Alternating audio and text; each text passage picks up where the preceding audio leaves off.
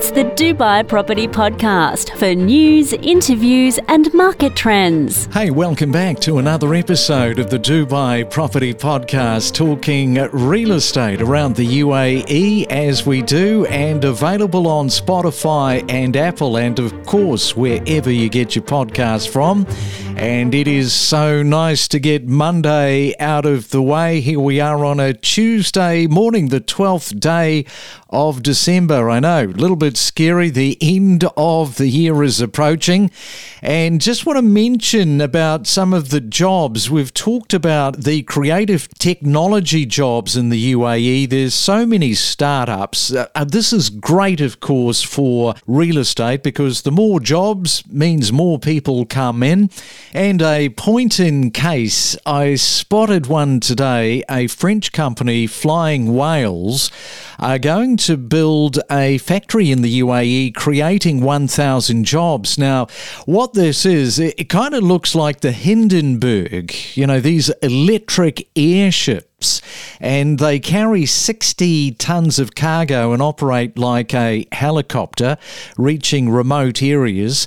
And they're going to serve 30 bases across the UAE and offering an eco-friendly transport solution 20 times less cost than helicopters. Now, if you're a helicopter operator, of course, you're not going to be too keen to hear about this, Mario, because it's all about the electrification of these airships. But, we've talked about this, haven't we, across the year, just in terms of the jobs, build things, and people will come. Yeah, exactly. Good morning to everybody. I mean, this is an interesting piece, actually, because when you consider job creating, the UAE is not necessarily a hub of manufacturing.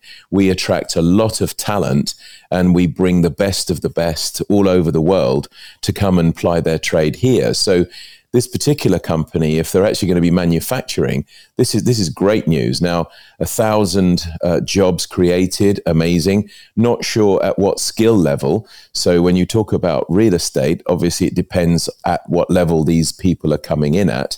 If they are literally just like the ant workers, then potentially they may already have accommodation set up for them by the company. However, if it's highly skilled white collar workers, then of course this is where the real estate agents' ears will prick up, and they'll be interested to maybe try and rent or sell them some new stock. I want to sort of fly one of these, the Flying Whales. I mean, what a wonderful name for this French company. How big are they, Craig? I mean, are they huge? One of the online portals is reporting it, and as I say, it just looks like the Hindenburg, probably a little smaller.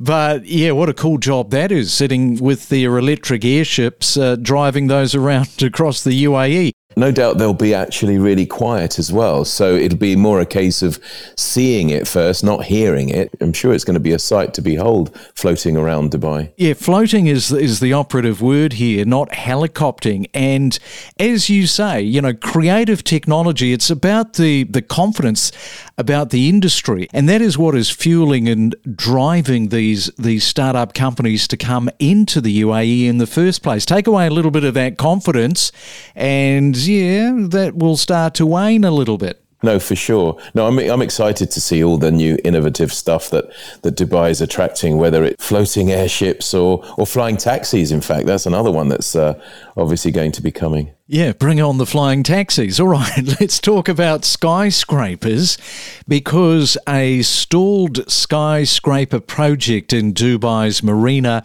it is back on the track, and I think one of the developers snagged the plot for $100 million, I think it was US dollars, aiming to revive it. Yeah, this is the tallest residential clock tower, in fact. It's a collaboration between London Gate, the developer, and Frank Muller, which is the Swiss luxury watch manufacturer. This is the first time this brand has actually entered the world of real estate.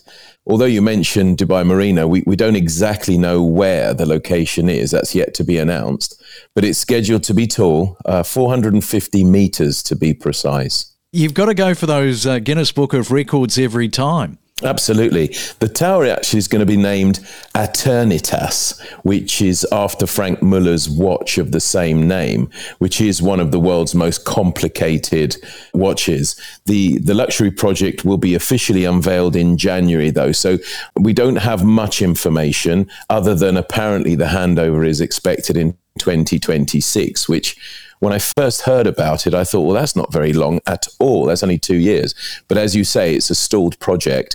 So perhaps the infrastructure and the bones of it is already there. So a 2-year build is possible. Now, talking of stalled projects, I know that this next topic I think it was supposed to happen a couple of years ago, but COVID kind of got in the way of it. And I'm talking about the Emaar 3D printer. So what can you tell us a little bit about this? Because it's been muchly waited for and anticipated. Yeah, last week at a launch event involving Xiaomi's smart living concept, Emaar finally revealed Dubai's first 3D printed villa, which, as you mentioned, was previously delayed due to COVID-19.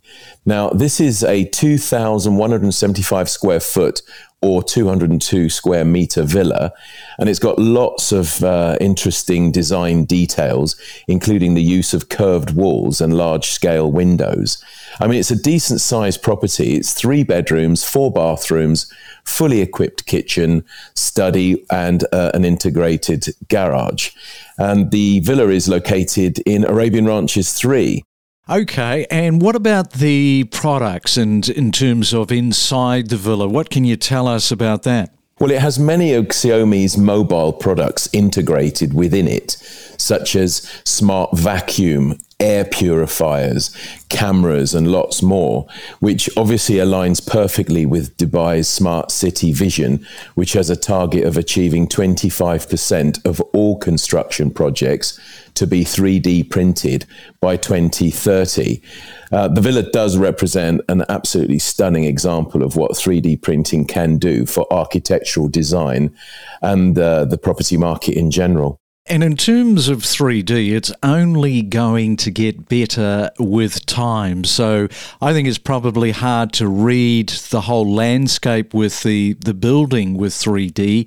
In 5 years' time, it'll be completely different. Yeah, and obviously at the moment, what we're talking about is the fabric of the actual building, the walls, the roof, the outside, that's all 3D printed. But the listeners need to understand that, the kitchen is still the kitchen, sanitary ware is still sanitary ware. That's not 3D printed. I guess in time, that may come out of a box, if I can put it that way. But right now, it's just the fabric and the actual structure of the building that's 3D printed. All right, so let's move on to talking real estate for those listeners outside of the UAE. Now, we've mentioned this before. We get so many of these emails that come in.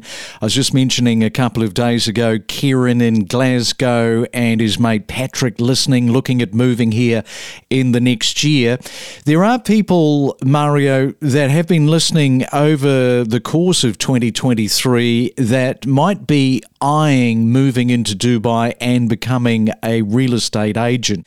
I guess this is right up your alley because you operate such a large team underneath you, 100 people. So I thought let's this morning just go through a little bit of advice for people thinking about into the new year, coming to Dubai, learning real estate, maybe working with Mario.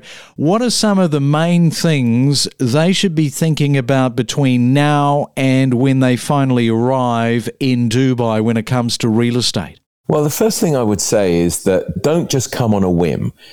Come to Dubai, enjoy it as a holiday first. Really check out all the different areas and what Dubai has to offer, because it is a slightly different city when you view it through the eyes of a visitor than when you come here as a resident. So for sure, come and actually explore what the city has to offer. The second thing I would say is, it's about expectation. I mean, throughout this year on the podcast, you know, we've talked about the success stories of what Dubai has had to offer, these launches, selling out, especially on the off plan. You know, the secondary market is going great guns. People are, you know, very successful. However, for every good luck story, we have a hard luck story. I mean, being a real estate agent is tough. You know, getting stock is difficult. Working with owners and landlords is difficult because there are so many agents here. So anybody thinking about coming, they really have to lower their expectations. You know, can you become a millionaire as a real estate agent in Dubai? Yes, of course you can. And there are many of them. But for every one that becomes a millionaire, there are 10, 20, perhaps even 30 who don't even make it. They don't even get to their next deal. It's the gap is too long. So there are many facets to the job. You have to be RERA registered. You have to pass exams. There is a certain standard, obviously, that you have to reach. But of course, people expect to be treated with respect, with professionalism. And sadly, unfortunately, there are some people who are in it for the short game rather than the long game. As most people know now, I'll be in this for 40 years next year. It's a big anniversary. And, you know, don't just do a deal for a deal's sake. Look at the long-term plan. Look at the relationship that you're trying to build with your clients, because repeat business is the most important thing. But certainly expectations, lower them. That would be my advice to anybody coming. Just a reminder, of course, we don't talk about the real estate industry and becoming a real estate agent through rose-tinted glasses. We are always saying this is the downside. And something to think about potentially, because we talk about it all the time. And I just wonder, Mario, on the upside, whether people, when they hear about all of these projects being sold out, whether they think in their brain, gee, there's a lot of order taking here. I can, you know, land in Dubai. All the developments are selling out within days.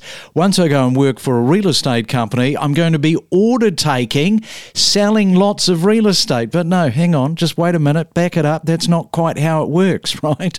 Exactly. That's not how it works. I mean, there is an element of that, especially when we're talking about off-plan.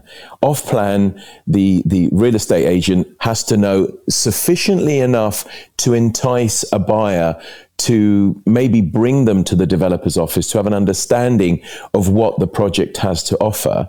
But I mean, I'm going back now, obviously, when we did have time to bring people to developers' offices and where people had the time to sit and look at plans and discuss.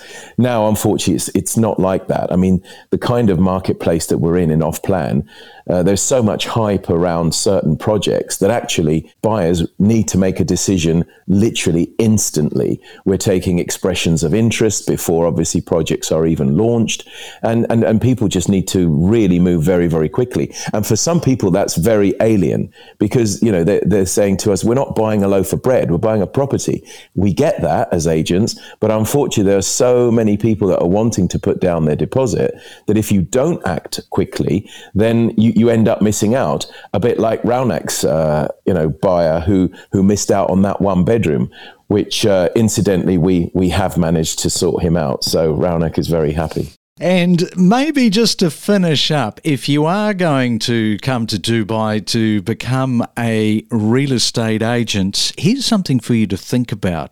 Think about your eating and your meal intake, because so many people skip meals. So think about being healthy, a little bit of exercise, and not just work. You miss lunch, you have a light dinner because you've got too much work on. Being healthy, being a little bit fit, all sort of plays out to help you in the long term for sort of achieving those goals as a real estate agent. Well, that's really interesting for you to say that, Craig, because ironically, I don't eat lunch.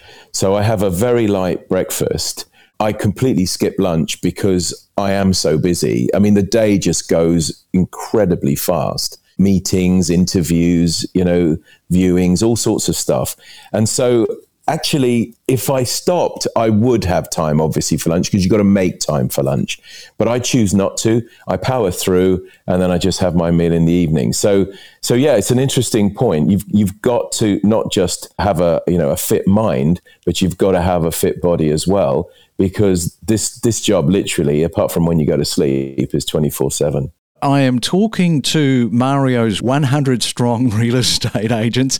Do me a favour next week. Somebody organise a banana, some nuts, an apple, something that he can eat sort of within 60 seconds, and then he's actually having something for lunch. I mean, how difficult can this be? So there's 100 of you. I know that there's a proportion of you listening to the podcast right now. Get that organised for Mario, because once he starts to eat an apple or a banana, he'll never go back. He'll have something for lunch every day. Oh my goodness, Craig, that's hilarious. I tell you what I do take are those vitamin sort of tablets that you drop in water. So I'm able to have my water intake. So that's me sorted. What a healthy lunch, a vitamin and water. Brilliant. I'll let you go because I know that you don't have much time, and we'll catch you back next week. Thanks a lot, Craig, and goodbye to all the listeners. Thank you. The skyline is constantly changing, growing and expanding. The Dubai Property Podcast for all things real estate.